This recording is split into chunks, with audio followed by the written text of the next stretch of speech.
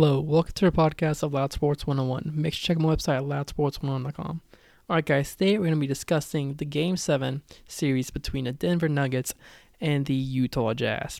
Let's get right into it. The Denver Nuggets are the third seed with a 46-27 record, and honestly, a pretty mediocre season. I mean, their best stat is the fact that they finished fifth in offensive rating with 113.1. Their top scorer has been Nikola Jokic, and one of the players who's really done really well this whole entire series has been Jamal Murray. Then you look at the Utah Jazz. They finished 44-28, which is sixth in the Western Conference. It shows how slim of a margin between third and sixth really was. And their best stat is the fact that their opponent's points per game was ninth in the NBA, which was 108.8, which isn't bad, but if that's your best stat, then you're doing something wrong.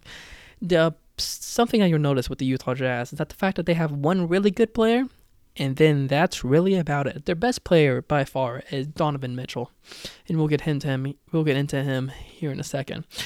So first of all, let's talk about Jamal Murray, point guard for the Denver Nuggets. He was a 2016-2017 All-Rookie.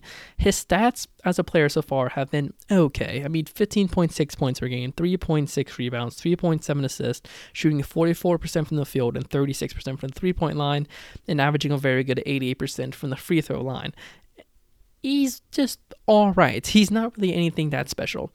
Then you look at Nikola Jokic, one of the players who's developed into one of the best centers in the NBA.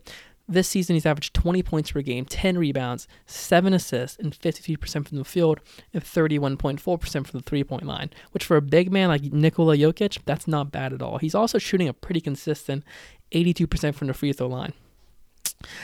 Now looking on to the Utah Jazz players, as I mentioned, Donovan Mitchell, one of the best shooting guards in the NBA. He's averaging 24 points per game, all-star this year. 2017-2018 All-Rookie. He's averaging 24 points per game, 4.4 total rebounds, 4.3 assists, 45% from the field, 37% from the three-point line, and 86% from the free throw line. Now, you may be thinking who their second best player is. When it comes to points, it's Bojan Bogdanovic. I'm just going to let that sink in. His name is Bojan Bogdanovic.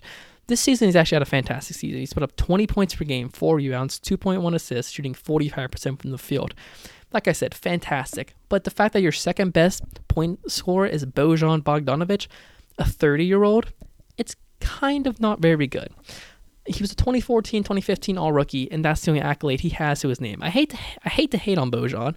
Honestly, to me, he's a contender for Most Improved Player. I mean, he didn't win it. Brandon Ingram won it. But the fact that he is doing this with this team, it's pretty impressive. So game 1 of this series went to the Nuggets 125-135.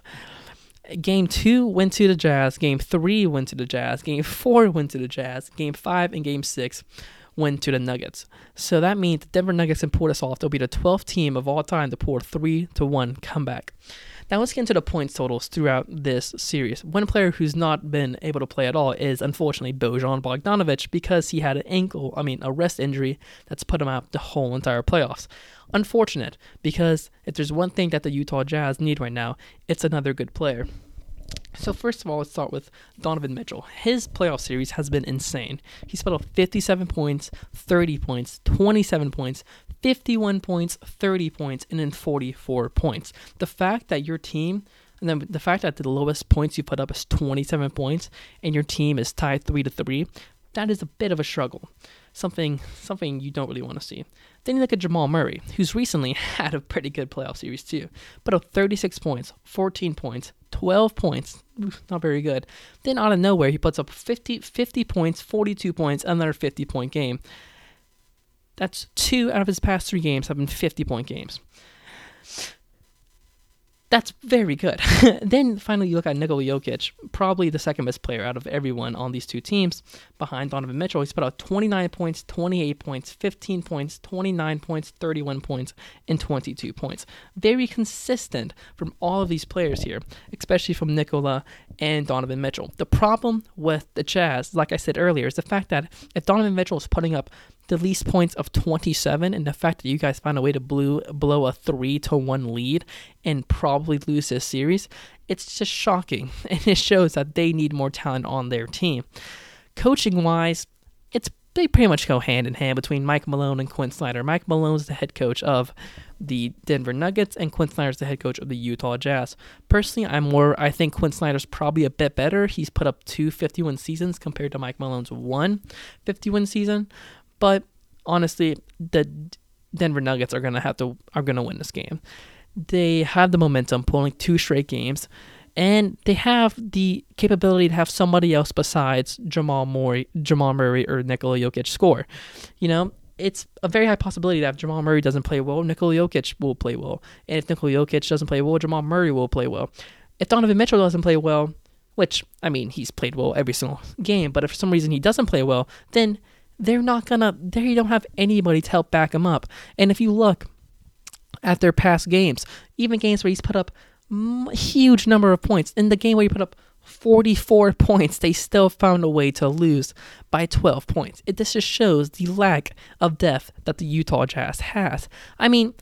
Who should be their second best player is Rudy Gobert. In that game where Donovan Mitchell put up 44 points, Rudy Gobert put up 11 total points. Their second best scorer was Mike Conley. Mike Conley should not be classified as a shooting point guard. He's there for his ability on the defensive end, not to put up points.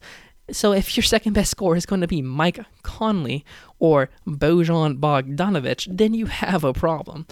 This shows that the Utah Jazz need to add a lot more depth to their team this summer if they want a chance at seriously contending for a Western Conference. I think Quinn Snyder can do it. Like I said, 2 plus 50-win seasons, or 250 plus win seasons. There we go. It shows the potential that he can lead a team pretty far into the playoffs. But when your best player cannot close out a 3-1 series, it shows that your team needs more. All right, guys, thank you for listening to our podcast about Sports 101. This is Sports 101, and I'm out.